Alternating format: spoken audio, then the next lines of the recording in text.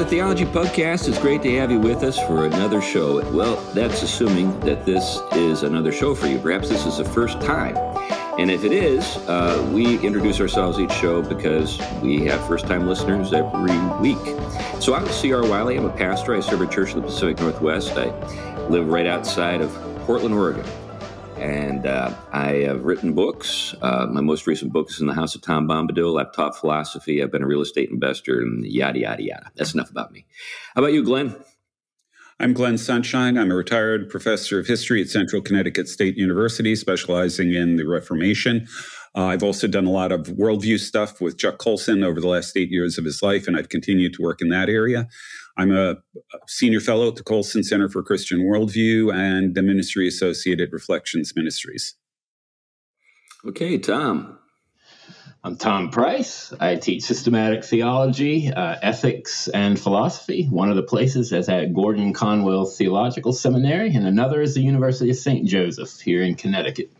Okay, great. Well, I've been looking forward to this show because I've admired our guest for a long time. I read his book, Heavenly Participation, a few years back, and it made a big impact on me.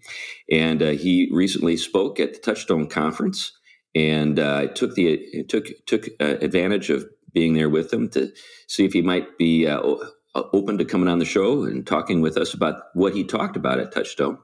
So, Dr. Hans Boersma, tell us a little bit about yourself. And, maybe some things that you're working on right now that you'd like folks to know about. Well, thank you very much, Chris. It's a real joy to be with you all. And thank you for having me here. In terms of my background, I teach theology at Nashotah House Theological Seminary in Wisconsin. That's where my wife and I spent the fall semesters. And during that fall semester, I was at the Touchstone Conference in Chicago, so I could drive down. And we actually we have a residence still in Canada, Langley, British Columbia, close to Vancouver, where I taught at Regent College for 14 years before coming to Nashotah House 4 years ago. My interest, I don't know, I'm too scattered really to focus on anything. As you mentioned, Join the club. Yeah. I did this book indeed on heavenly participation. And most recently, I wrote a book, 5 Things Theologians Wish Biblical Scholars Knew. I have a book forthcoming a few months from now on Lectio Divina called Pierced by Love. And I keep working on a larger project on participation, participatory metaphysics.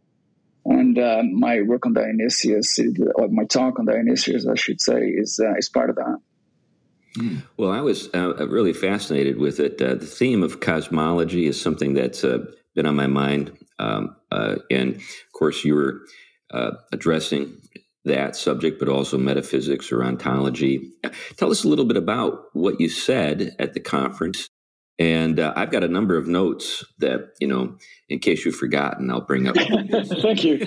Well, I appreciate that. My memory is like a sieve. So I might well need those notes. But I think I remember the basic message. The basic message is that is to address a concern that people often have about the Middle Ages and about the hierarchy that characterized the Middle Ages and, frankly, the time before the Middle Ages. And that concern is that of power.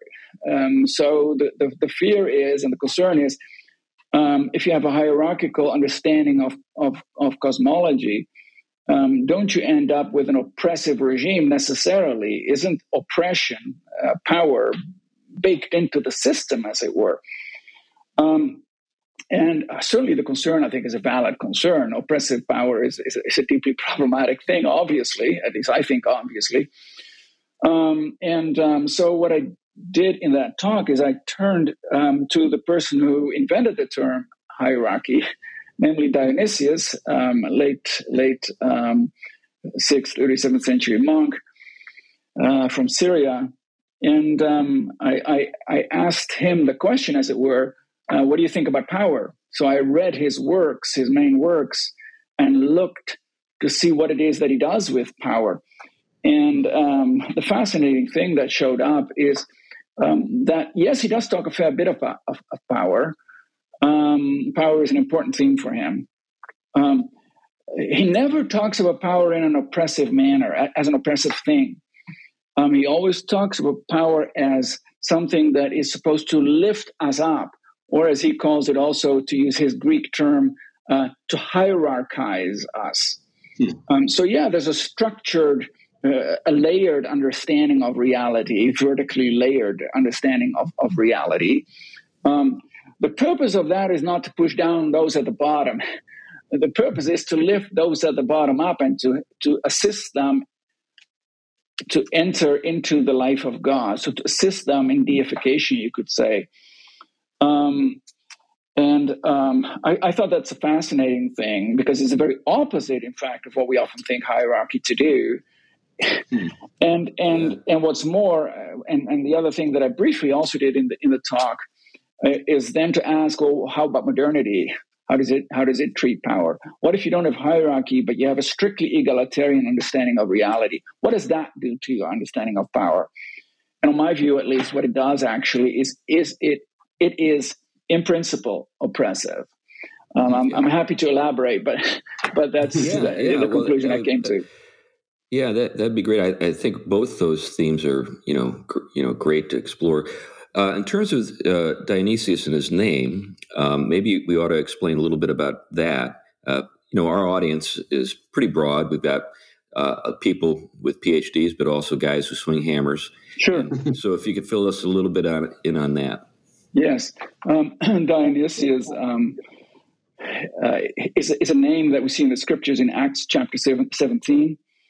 In that chapter, Dionysius is a convert of St. Paul in Athens as he delivers his Areopagite sermon or lecture. And Dionysius gets converted. And when people started reading the person we now often designate as pseudo-Dionysius or simply as Dionysius, when people started reading this guy in the Middle Ages,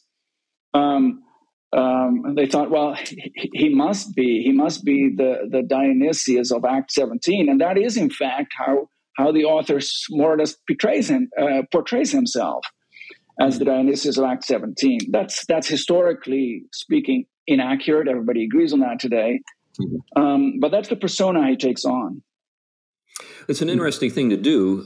Today, we might think of it as presumptuous to sort of dress yourself up in the persona of a biblical figure. Yes, but he might have actually thought of it as humble. Yes. It's sort of like, I'm going to be invisible and I'm going to put on this persona and not let you know who I really am. That's exactly what he's doing. That is exactly, I think, what he's doing. It's a beautiful thing, I think, because what he's basically trying to channel is a Pauline understanding of reality, to be sure, in his case, colored by his own Neoplatonic background. And he puts himself completely in the background. He says, well, this is what I think the truth of the matter is, and who I am really ultimately doesn't matter, except in the sense that this is what I think the scriptures teach us. Right. Well, we could get into Neoplatonism a little bit and maybe think about how, Paul and Neoplatonic thought converge. But instead of kind of jumping into that immediately, why don't we think a little bit about the hierarchy? So there's a hierarchy that you described that was really intriguing and really kind of counterintuitive to the modern way of thinking, as you've noted. Can you describe how Dionysius sort of thought about it? So when we think of hierarchy and the origins of hierarchy and who's all part of the hierarchy, we often tend to think that the Middle Ages had God at the top, and angels followed, and then human beings, and then maybe animals, trees, rocks, and all the way down. And the God who's at the top is really an oppressive, nasty figure in our popular imagination, because he's the one who controls the whole thing, and we're supposed to do whatever he tells us. So it's something driven by law, we tend to think, and it's something oppressive. The truth of the matter is, Dionysius has such a high regard for the transcendence of God that he doesn't see God as one figure within the hierarchies, not even the top one. God is not part of the hierarchy. He's not one member of the hierarchy. And that's important, I think, to Dionysius, because if God were one member of the hierarchy, then whatever he does, other members of the hierarchy cannot do. And whatever they do, God cannot do. They crowd each other out, as it were. Dionysius wants a non-competitive relationship.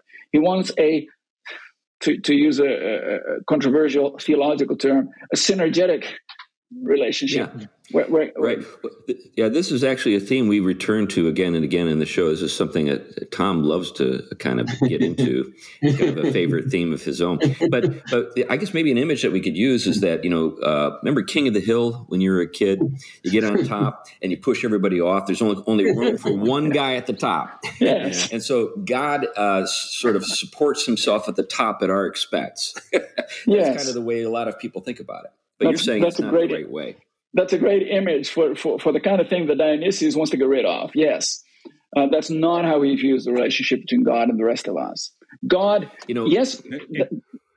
It might be good, actually, at this point to talk about the difference between power and authority in Dionysius. I found that part of the conversation or the presentation really illuminating. Yeah, that would be great. I was sorry to cut you off there, Hans. I was just, my mind immediately went to Philip Pullman and his Dark Materials series. I don't know if you're familiar with that. No, I'm not. But so he's an atheist, kind of a new atheist figure, and he kind of makes a kind of an anti-Narnia story in which God really is the big bully at the top. And really thinks of God within the framework of being. Right. In other words, just another being among. Sure. I think David Bentley Hart keeps pointing out that that's the picture that the new atheists essentially work with, all of them, when they talk about God and when they deny God. The God that they deny is a God who's part of the hierarchy, who's one member of the hierarchy, and who tells us what to do and what not to do, who has ultimate authority, who imposes his will, his voluntas on us, and such a God is not worth worshiping. The new atheists figure, and I think David Hart rightly points out, no, indeed, such a God is not worth worshiping, and that's not the Christian God. Yeah. The Christian God, or at least the God that Dionysius holds out to us, is a God who lovingly wants to uplift us into his very own being and into his own goodness, into his own beauty, his own truth. Theosis, deification. That's Dionysius.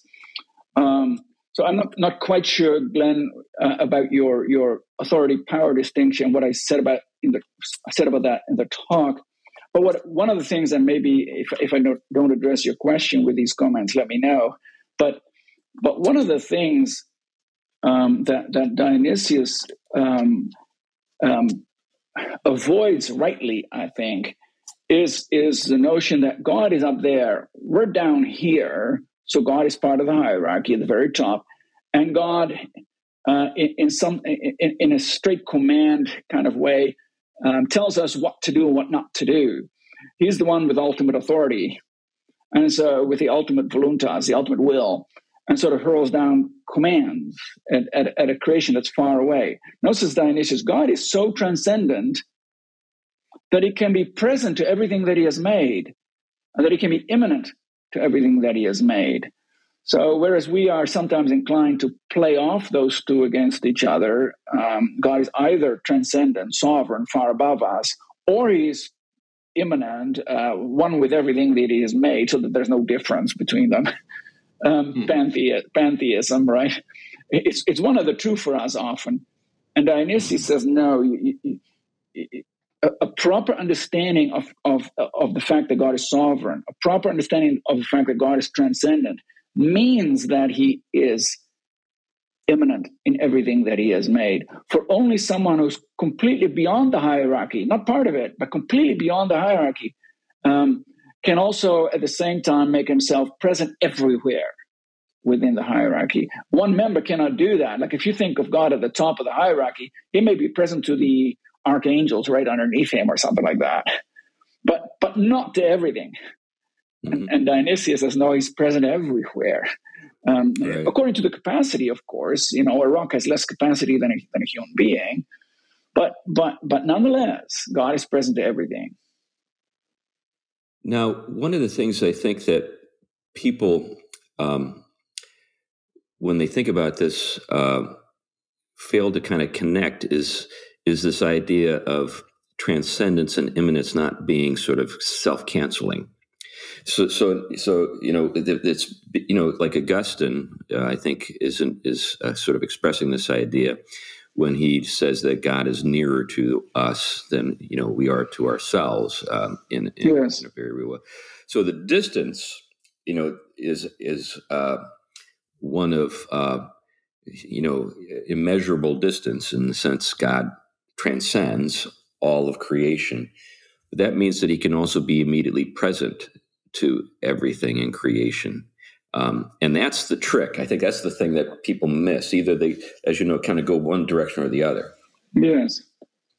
No, I think that's right. And it's interesting that you should mention Augustine in this regard, for it's not only the East, not only Dionysius and theologians in the East following him, though certainly that's there, but it's also in the best moments of the West, in St. Augustine, for example, that transcendence and immanence imply each other, that you cannot have the one, at least properly, you cannot have the one without the other. So, yes, St. Augustine, influenced by the Neoplatonist tradition, Plato, Plotinus especially, he's well aware of what Plotinus did in terms of how transcendence and immanence relate to one another. And for Augustine, at least, that understanding coheres well with the biblical account. And I think he was right. Yeah. It's a real quick point. It's also, I think it's arguable that St. Thomas Aquinas is very indebted to this line as well. And of course, he does work specifically on it. And he saw Pseudo-Dionysius as authoritative and someone to have to work through very carefully and incorporate into the theological work he was doing. One of the interesting points there is how indebted he is with the notion of analogy of being, participation, and negative and positive language. And I know there are a lot of readings of Aquinas, but all of that stuff seems to stem from this line. Am I right on that? That's a difficult question, complex question. So,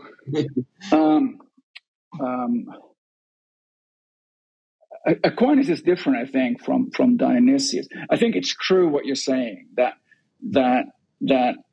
Aquinas has read Dionysius very, very carefully. He quotes Dionysius more often than anyone else, except for the philosopher, quote unquote. Yeah. We may all guess who that is. But yeah, so he's influenced by Neoplatonism. But I think he also puts his own, spin is a negative word, but his own spin on it. So in my talk for Touchstone, I talked about Dionysius' understanding of God as hyperousios, beyond being. Yeah. You won't find that term that way in Aquinas.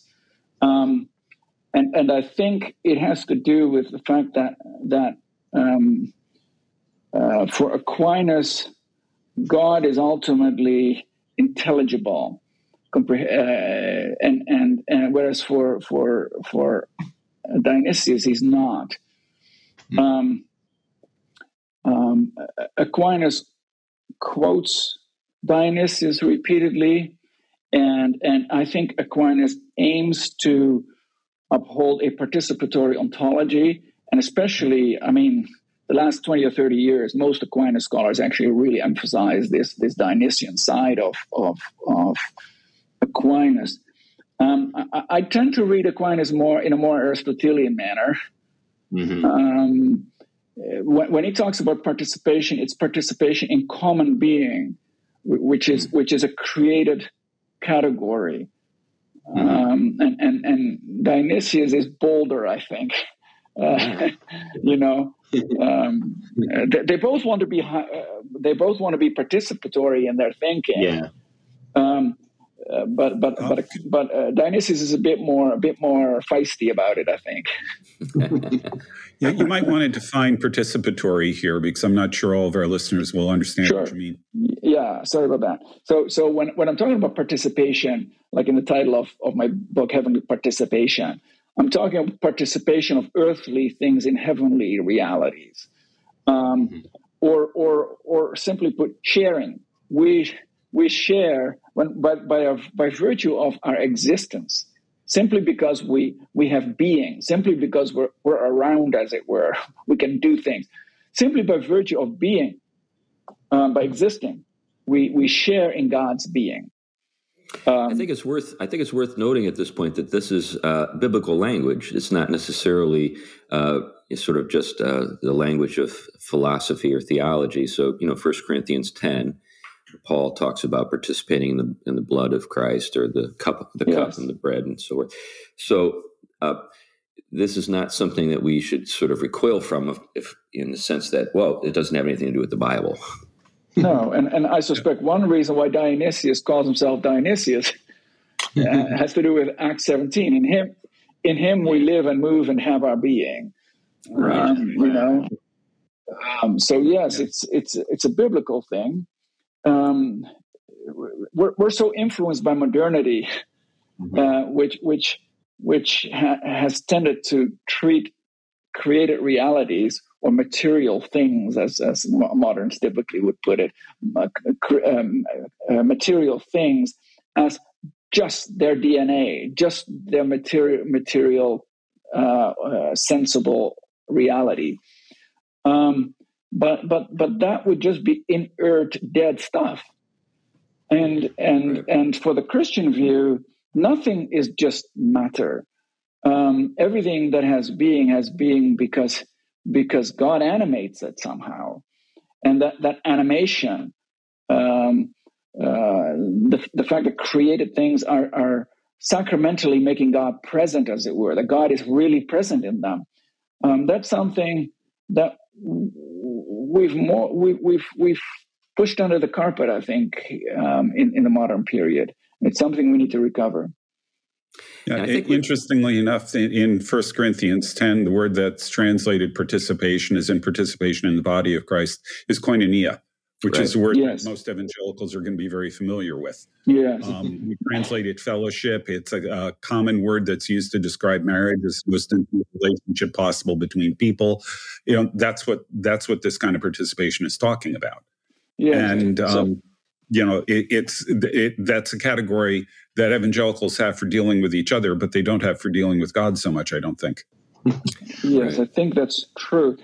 There are basically two terms, two broad terms at least, for participation: methexis, or metousia, on the one hand, and koinonia on the other hand.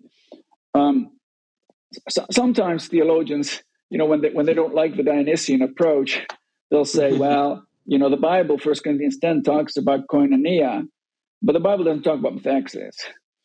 And so again, we can sort of push it away. That's not entirely true in the first place, but if let's assume it is true for a moment. When the early fathers talk about participation, they switch back and forth between methexis language and koinonia language. They're willing to use either of those two terms freely, and if and when they do make a distinction, sometimes they do, then the term koinonia is the more intimate of the two. Right. Interesting, like I think what you're alluding to, Glenn, right? Like koinonia, that we participate in the body and blood of our Lord, doesn't keep us separate from the body and blood of our Lord. It makes us into the body of Christ. Yeah. And that means something ontologically is at stake, not just the relation between two separate entities. No, they interpenetrate perichoretically, like they're connected, they're linked. Right. Yeah, I think one of the things that modern Christians deal with without realizing that it's the case is that when they approach the scriptures with kind of the modern lenses on, they assume that they're reading the Bible the same way people in the first century did. They don't realize that there's a kind of filtering process going on. So one of the ways I try to illustrate this with people is I try to help them see that their idea of eternal life is that God gives you this eternal life cookie, and you bite it, and you get to live forever. It's like suddenly you're made of plastic. You're indestructible. Yes. Yes. But whereas the older view or the biblical view is that you are in Christ and Christ in God, and that the life that is there is communicated to you. So it's a package deal. You don't get eternal life without God. But I almost think that people think that you do, kind of in the modern way of sort of interpreting things. Like eternal life is a gift in the sense that it's an objective thing that's separate from God, that just kind of like yes. to you. Go on your way. Don't bother me. Yes, I love. Yes, I love the imagery that you're giving there, and the reason for my loving it is that it brings to the fore a view of the hereafter, of the eschaton, that has changed drastically, I think, over the centuries. Not for the bad, for the better. Again, and it has to do with our cookie approach to salvation. Okay, here's your cookie, like you're saying. Go on your way, and there's the door. Walk on in and see how much you can enjoy over there. But what that does is it views the stuff beyond the door as being of the same kind as the stuff in front of the door. But on the biblical view, I think, and on the view of the earlier tradition, that is not so. A drastic transfiguration takes place, both bodily and intellectually, of all of every creature that goes through the door, as it were, so that they can be made fit to be there. And the fittingness has to do with, like you're saying, our union with God. It has to do with being able to see God, beatific vision. It's not like we're going to be there. I'm Dutch. I love Heineken beer. I mean, it's not like we're going to be drinking beer in the pub there. I know. It's not even Bach cantatas that we're going to be listening to. It's entering, like St. Gregory of Nyssa would put it, entering ever more deeply into the life of God. Our eschatology, our view of the end times, must be God-centered and cannot be just more of the same. I think one of the more, of course, the challenge with this is communicating this to people. Yes. I think C.S. Lewis does a marvelous job in two of his works, the very end of the Chronicles of Narnia, higher up, further in higher up, or I can't remember how it's put, but then also in The Great Divorce, that you're entering into something that's more real. And we have this sense that somehow what we're describing is less real. Exactly. But we're getting into something that's more real. But of course, you have to use the stuff of this world to communicate that. That's the trick. And in the process, you can end up maybe giving people who maybe are are just too literal minded. The idea that we really are going to sit on clouds with harps and things. Yes, I mean that's possible, but I always get so the harps, 3 times. 3 times. Where did that come from? Right. Where did it come from? It's the scriptures themselves who give it to us, the metaphor. 3 times in the book of Revelation. So the common, neo-evangelical slash Calvinist polemic against playing harps on the clouds is really a misunderstanding of what the harps do in the book of Revelation, and what all these other images too of the New Jerusalem, what they do in the book of Revelation. They're not literal description. I mean, there isn't anyone in the Christian tradition who thinks that we'll be playing harps on clouds in the hereafter. Not one. It's just that the author, that the prophet, the seer, is reaching for the grandest picture possible to convey how magnificent this new reality is going to be. So when C.S. Lewis says, the heaven is more real, he's not thinking it's denser, or I mean, some of his pictures may give that impression. Perhaps I'll acknowledge that, but I think he's a Platonist. He's a Christian Platonist. So he's thinking of the cave in the background, the Platonic cave. When you're in the cave, that's not really real. But when you're out of the cave and the light, that's when things become truly real. They're really real. That's what he has in mind. So when he's thinking, it's more real, heaven is more real, he's thinking of something that cannot be reduced to time and space the way we have time and space here, because we're in the presence of God. And that therefore has to be more real. Sorry. Yeah, I think one of the things about Lewis that is intriguing to me, because I write fiction, is the aspiration that many evangelicals have to be C.S. Lewis or the next C.S. Lewis, but they lack the most important ingredient, which is his metaphysics. Right. They have no clue how his metaphysics work. They just think he's a marvelously imaginative person, and they don't have any. But it's not as though Lewis disguises what he's up to. He gives you clues all over the place. All over the place. It's all in Plato. Right. Well, and fascinatingly, I think part of the richness of that participatory and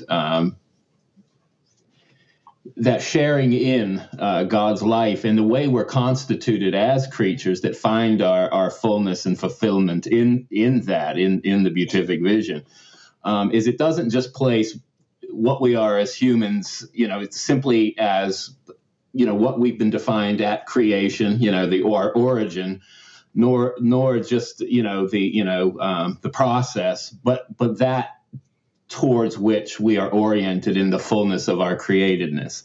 And I think that that spreads itself out to the whole of creation, oriented to that, so that it becomes a theophanic, maybe a good word.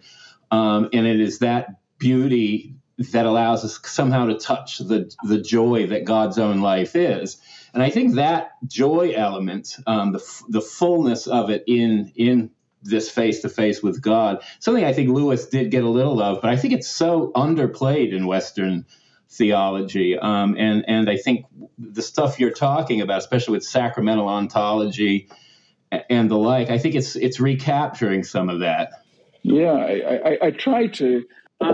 It's interesting you talk about joy. I just finished writing a sermon, and one of the lectionary deals with Deuteronomy 26, and there you have the wandering Aramean creed. My father was a wandering Aramean, talking about Jacob there, and then God says, "I gave you X, I gave you Y, I gave you Z or Z." Sorry, Americans. I gave you. I gave 6 times. You have the verb give, natan, and then you're supposed to come to Jerusalem because God gives you all these things, and then you bring the first fruits. You give them back to God, and then it says, "You shall rejoice." And And like, it's a command, like, you shall rejoice, It's like when when my kids were small, I'd talk about mandatory fun. It's mandatory fun time. Yeah, exactly. Thou shalt rejoice. The first commandment. I mean, and when I started looking at this, I mean, it's all over the scriptures. The command to rejoice. You read Psalm 100, the famous Psalm 100. I mean, rejoice, come with thanksgiving and a new song before God. It just goes on and on over this in the scriptures. Joy isn't just this feeling that bubbles up and disappears or whatever. No, it is. It is us giving back to God what He has brought to us. So everything comes down, cascading from God's being, and we bring it back, offer it back to Him, the return to God. And that's what joy is. I think that's what Eucharist is, and Thanksgiving. So one of the things I'm thinking a little bit about here is how we help people kind of enter into this way of thinking. So your background is in the Reformed tradition, and you're from the Netherlands. I just started a book study with my men at my church with Kuyper's Lectures on Calvinism last night. So one of the things that he makes he stresses in that is, and we could talk about that if you want, but we don't have to. But one of the things he stresses in there is the immediacy of the Holy Spirit to all the saints. And it seems to me that this is sort of what we're getting at with Pseudo Dionysius with respect to the hierarchy. In other words, God being immediately present to every part of it. Yeah, I think there's truth to that, which is fascinating to me. So Kuyper is an interesting guy, Abraham Kuyper. I mean, the Kuyperian tradition, the Neo-Calvinist tradition, isn't known in general for its love of Plato, right? There's a lot of anti-Plato talk in the Neo-Calvinist tradition, in the Kuyperian tradition. But there's another side to Kuyper. Some time ago, I started looking at what Kuyper says about the beatific vision, about seeing God in the hereafter. And then, Tom, what you're talking about, this immediacy of God's relationship with us comes to the fore. Every morning, he wrote a meditation. He got up really early, Abraham Kuyper, every day. He had a very strict regimen.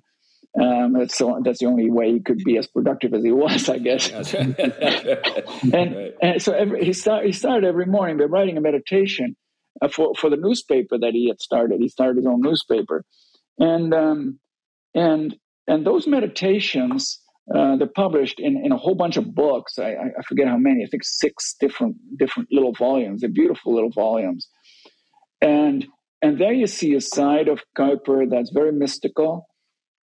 Very personal. He's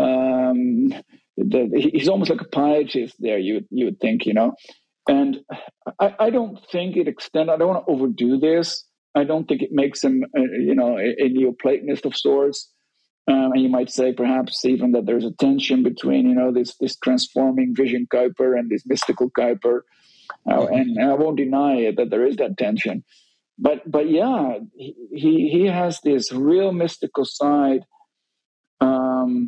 and it's a mysticism that I think he took from one of the people, or especially this older lady that converted him, through whom he was converted, and it's a mysticism that you see in certain forms of the Reformed tradition. In certain pietistic forms of the Reformed tradition, you see it in Puritanism too. I think it's worth noting here that mystery is a biblical word. I think that that sometimes people associate that term with a kind of ascetic tradition that makes a lot of folks uncomfortable, particularly in the evangelical world. But the word, is not what I think people associate with it. Right. When we hear the term mystery used in Scripture, it's not even like what we think of with like a Sherlock Holmes mystery. It's not a puzzle to be solved. Not a puzzle. Yes. But a reality to be encountered within something else. Yes. or revealed through something else. That's helpful, I think. Sometimes indeed when we think about the word mystery, mysterion, in Greek, and Paul's use of it, we apply our notion of puzzle to that term. And so when the apostle says, that the mystery that's been hidden for ages has now been revealed, we apply our puzzle theology, as it were, and we say, so there was this weird thing we didn't get back then, but now that Christ has come, we get it, we comprehend it. The pieces of the puzzle fit together. No, actually, because what Paul instead is after is that when Christ comes, when God becomes incarnate, let's put it that way, when God becomes incarnate, we enter into this mystery of God. That I think is something quite different. Well, I agree. I think. Go ahead, Glenn. What's interesting is that is exactly what you find if you read Calvin. Calvin talks in terms of mystical union with Christ. Yes, he says that absolutely. As long as Christ is outside of us, none of his benefits can apply to us. It's only when we enter in, when we participate in Christ, that we have this union. That's the means through which his righteousness is passed to us and overwhelms our sin. Union with Christ is huge for Calvin, right? Right. Yes, yeah. And justification and sanctification simply follow from the union. Yeah, absolutely. Yeah, this is maybe one of the things that should be talked about more, how the different theological threads or kind of come together. So, like you noted, some people would place, say, Pseudo-Dionysius and John Calvin at opposite extremes. Yeah. When in fact, maybe they're on the opposite side of the world talking to each other. They've gone so far in these different directions that they actually come together on the other side. I like the way you talk about that, is how the opposite ends reach each other. I think we shouldn't overdo the similarity between Calvin and between Dionysius and Calvin, because. While Calvin talks about union with Christ a great deal, and this has to do with koinonia and so on, fellowship,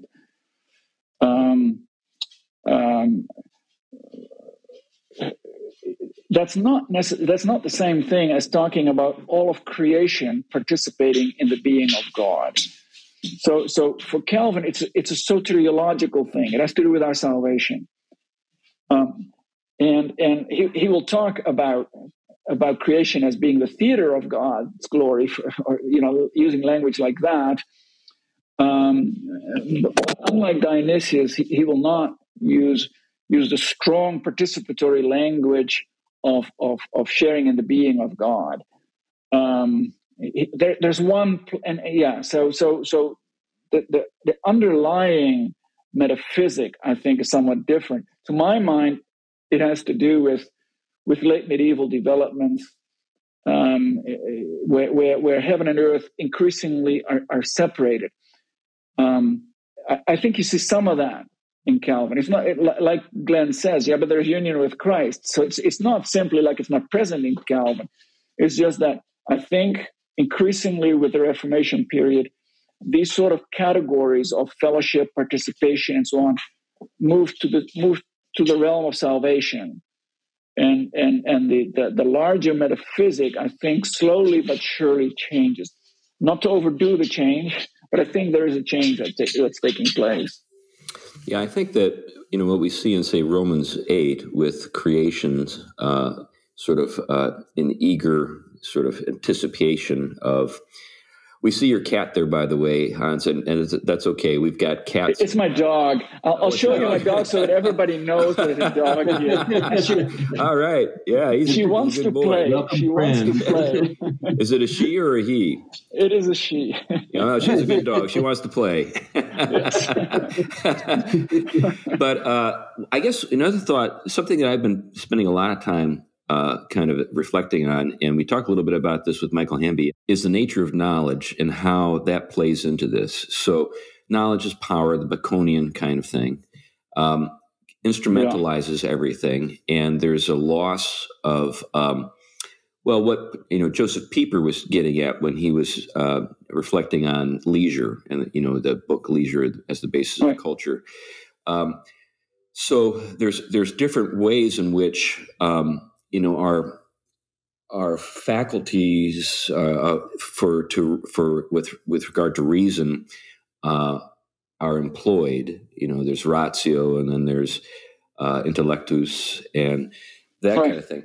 But with regard to like what we're talking about here, I think one of the things that's a little off-putting for people from the West when we think about the East is that we come up against this kind of sort of huge sort of unknowable sort of cloud of unknowing, or whatever, however you want to put it, where we kind of are lost. We just kind of like lose touch with anything. Right. And I'm wondering if you could reflect a little bit on that in terms of, is there a way, in the West, we want to think about something, not just empty our minds, and in the East, you do seem to have more of that kind of just sort of like, well, God is beyond our ability to ever conceive. Any thoughts? Yes. First, you mentioned the cloud of unknowing, which of course is Western. So the good news, I suppose, is that it's not absent from the West. There is a mystical tradition that runs through the West as well, and it's a tradition that's always invariably, shaped by Dionysius. Then when you see it, it's always Dionysius in the background. I think. I think that Dennis Turner wrote a book on that some years back. Is that correct? Yes, he did. Yeah. Yes. Yeah. It's on the apophatic in the Western tradition, especially. Yes. Can't think of the title now, but yes. That said, I think you're quite right overall that as Westerners we want the quote unquote the picture, and the East is more comfortable with negative theology, with unsaying things, with denying things, and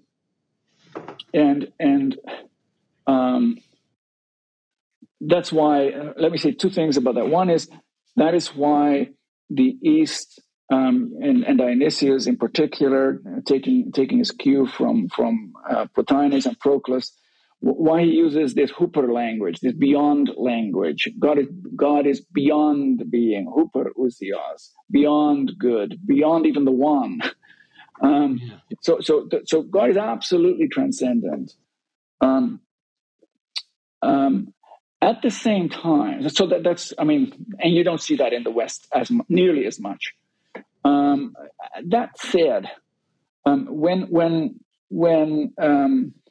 Dionysius writes his mystical theology, he begins it with a encomium, a word of praise on the triune God, who is that hyperousios.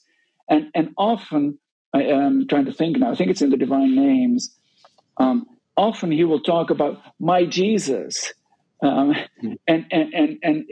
it's almost like he's a pietist, and he's talking not about first Palestine Jesus. He's talking about the hyperousios Jesus, the beyond being Jesus. So what I'm trying to say is he knows, and it's not just Dionysius who does it. I've noticed it elsewhere too, but definitely it's in Dionysius. He knows that when we talk about not talking, about negative language, we cannot move beyond the very heart of what the Christian tradition gives us, the faith in the triune God, faith in the incarnate Lord. But the point, I think, is, and that's the beauty, I think, of Dionysius, the point is that the love of God in Jesus is never exhausted.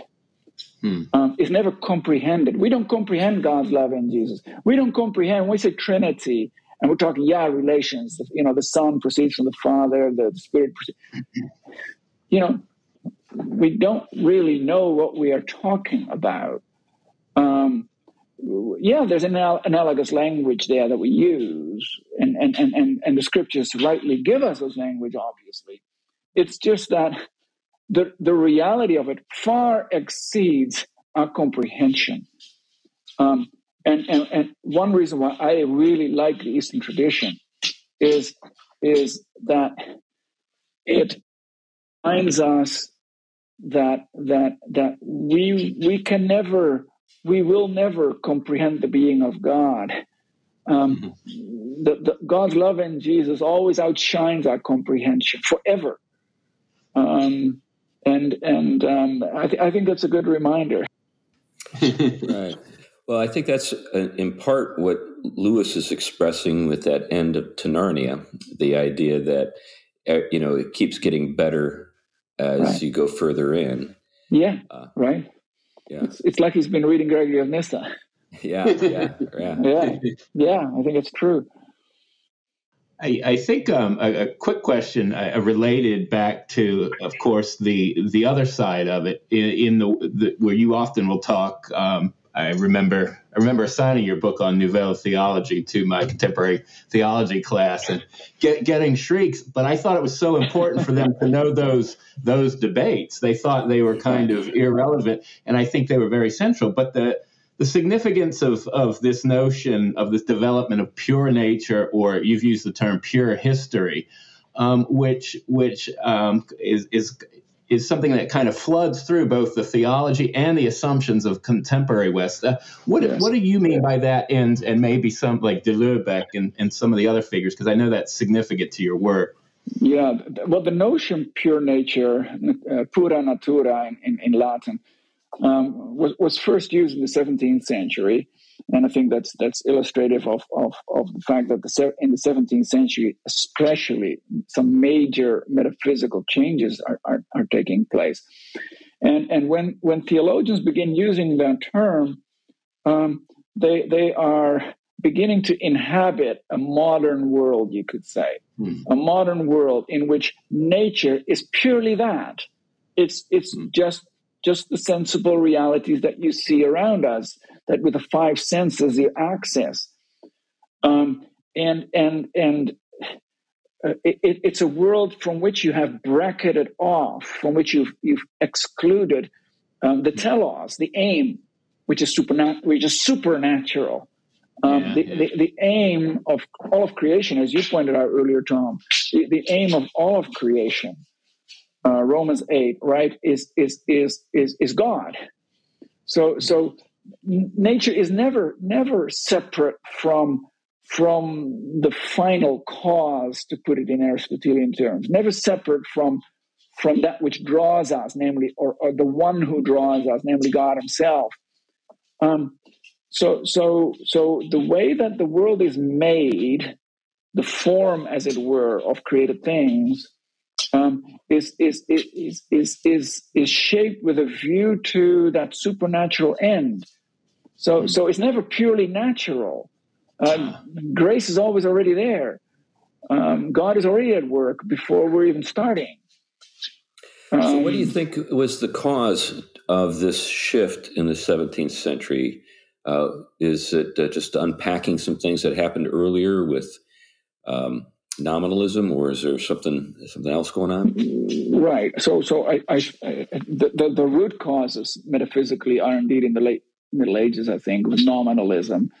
Once you say that created things don't participate in something greater, you've cut the link between heaven and earth, so that those Platonic forms or ideas aren't real. There's names, nomina, nominalism. There's names. So we can give a name to created things, but that's just a subjective imposition upon those things. That's the way we moderns tend to look at things. Right. That metaphysically indeed gets started in the late Middle Ages.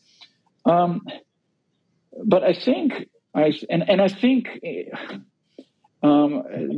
after that, the Reformation develops this, with give and take, to be sure. I mean, a friend of mine wrote a dissertation on Peter Martyr Vermigli, and she makes the point in her dissertation that actually it's not just nominalism in Peter Martyr Vermigli. There's also a lot of Platonic participatory elements in its theology. So I think the Reformation is an in-between stage. I think that's true. And I was probably too one-sidedly critical in my book, Heavenly Participation. It's a both and in the Reformation, I think. But the 17th century is crucial because the new science, the Baconian science, I mean, Francis Bacon explicitly and deliberately professes to be a nominalist and insists that when it comes to empirical observation, we must exclude all ends, all teloi, all purposes from the equation, from our empirical endeavors. So you go strictly by observation. So you live, even if you're still a Christian, a Christian scientist, for example, you're methodologically an atheist. Right. So in biblical studies, there's often the question, should we be methodological naturalists, right? Should we historically read the Bible apart from any sort of supernatural influence like miracles or divine inspiration or divine providence or any such theological notions? Should we just do it historically? Should we be just historians?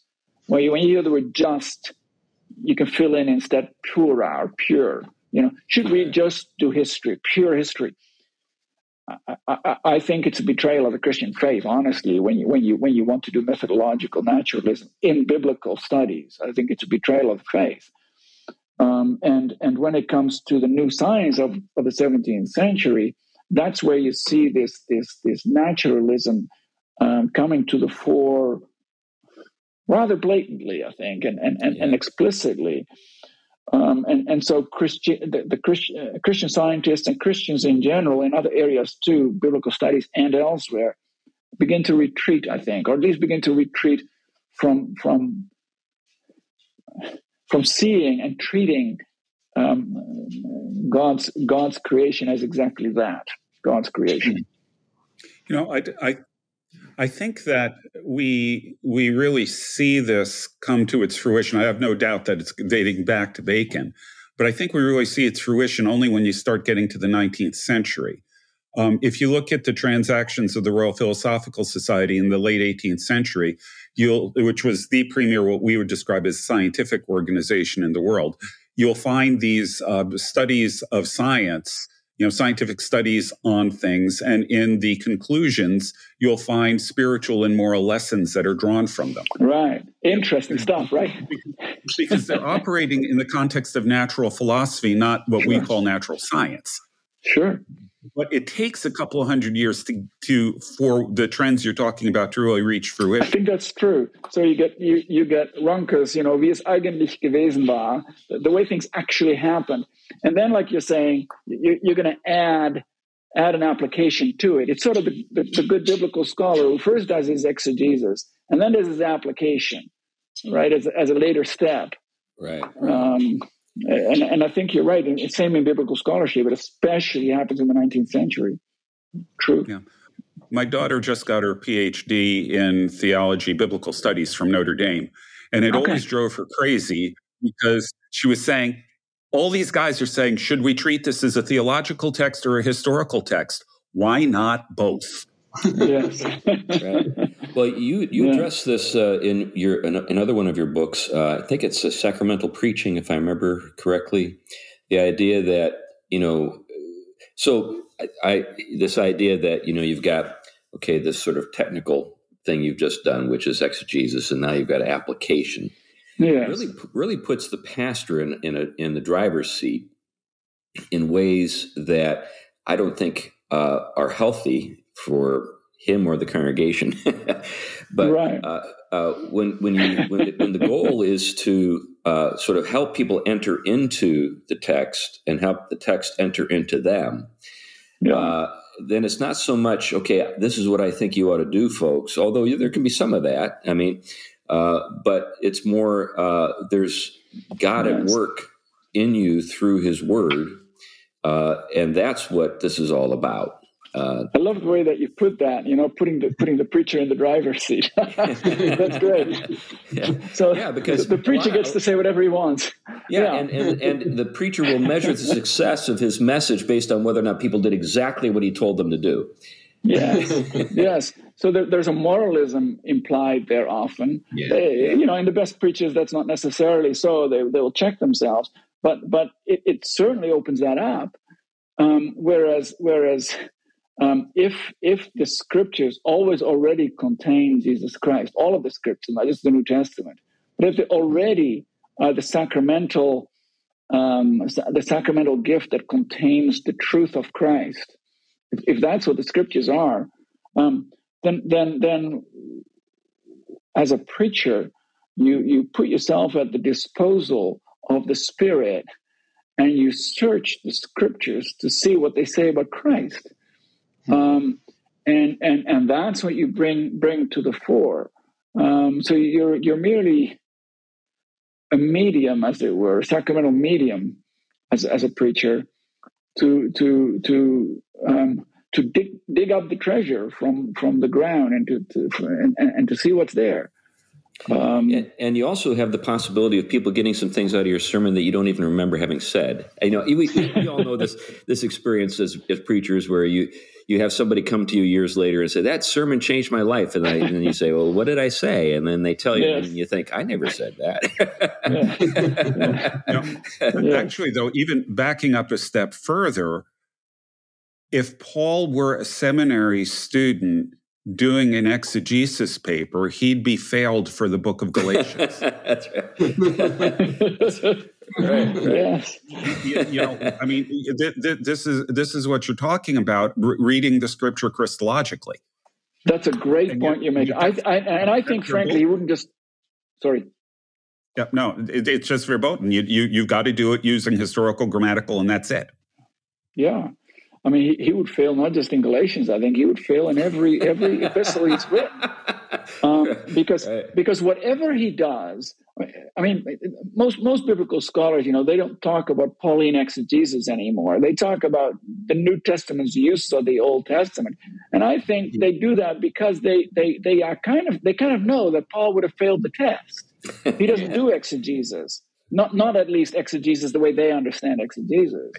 What he does is exegesis the way exegesis ought to be done, and that is to say, it's a spiritual reading of the scriptures. Yeah, right.